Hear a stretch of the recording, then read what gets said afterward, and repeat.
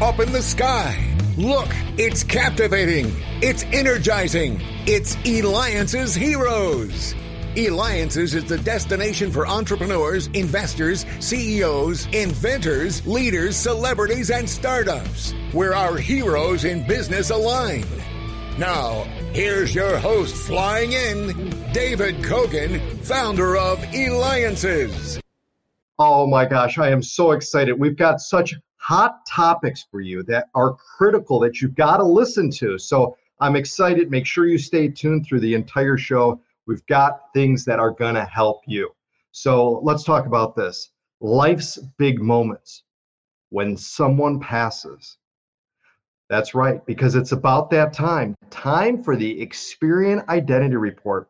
And we're speaking today with Senior Director of Public Education for Experian. That's right, Rod Griffin.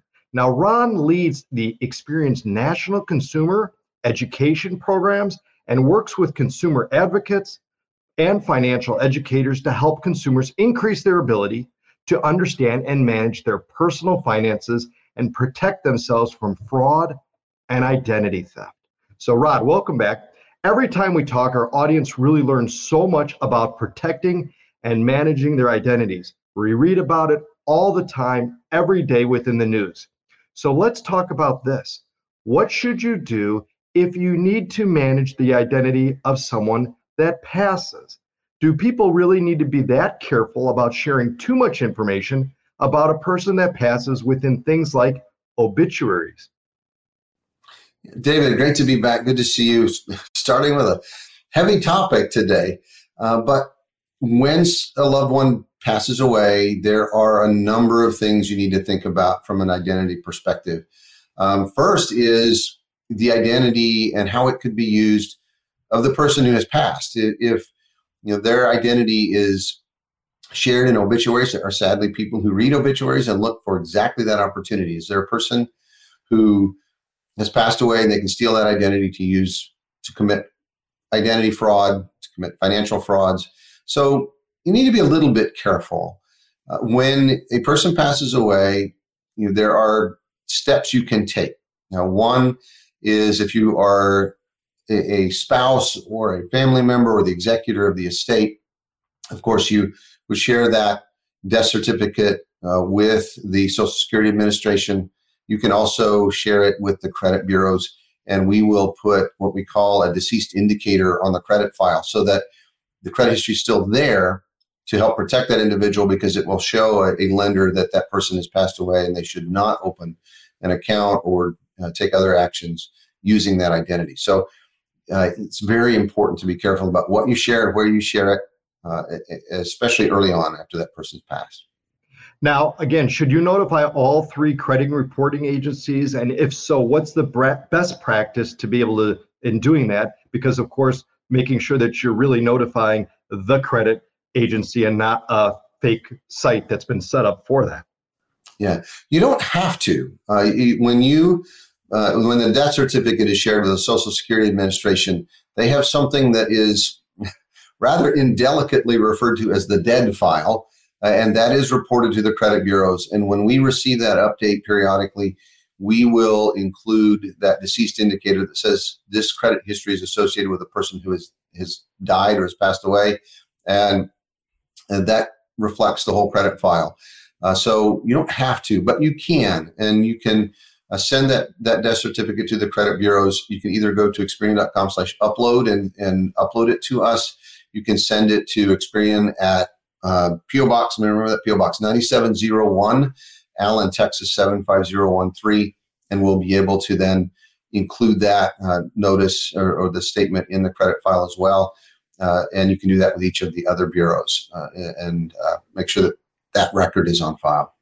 Makes sense. Now, Rod, should a family or executor of the estate review the deceased credit report? And if that's the case, why? Yes, they should. And for a very simple reason. If you're the executor of the estate, you'll be able to see what debts that individual had at the time of passing and be able to notify those creditors. Another thing that you should do, and they will then update their records for those accounts to show that that person is deceased. That would then be reflected in the credit report at an account level as well. And so, yes, get that report. It will tell you what you need to know about the debts they owe and what the estate may need to pay or what status they have. So really important to do. Rod, this is great information. I mean, they don't teach you this in school of what do you do if this happens. I mean, so again, and you're listening to me, David Cogan, host of the Eliances Hero Show. Make sure that you go to eliances.com. That's ELIANCS.com, where you could watch and listen to past episodes by Experian.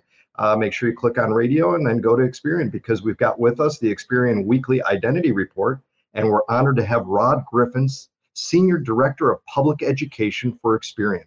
All right. So should a family, I'm sorry, the next is should a family assume, or should we assume or inform the Social Security and DMV or any others that are out there too? Yes. So a lot of yeses today. The more you do to proactively notify agencies and organizations that the person has passed away, the more secure that identity will be. So the DMV with the driver's license, for example, the other organizations, you mentioned, all of them are important. If there's a licensing relationship, if there's a professional relationship of some sort that involves an identity, definitely should notify them. Notify all of your lenders, all of their lenders. And it's also important, one thing to think about that just occurred to me is, if you are a joint account holder with that deceased individual, it's important to notify those lenders so that you make sure that the account is shown as associated with a deceased individual on their credit history, but not necessarily not on yours. So we want to make sure that that joint account is reflected properly as well, so that if their identity is used, it's protected. Walk us through the process, please, in regards to what tools that Experian offers to help people manage this, because you've covered a lot in a very short period of time, and it's overwhelming, right? We already have the loss of someone, the emotions are flying, family members are all over the place. So help us with that regarding the Experian part. Sure.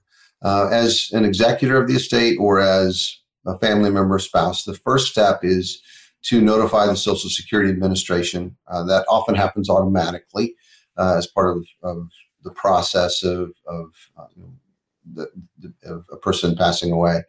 You may want to notify the credit bureau. Certainly get a copy of that credit report. You can request a copy online at Experian.com and request a report, or again, mail a letter to us so that you can review the report, notify. So that's step 2. Step 3, notify the lenders that are on that report of the person's passing so that they can update their records.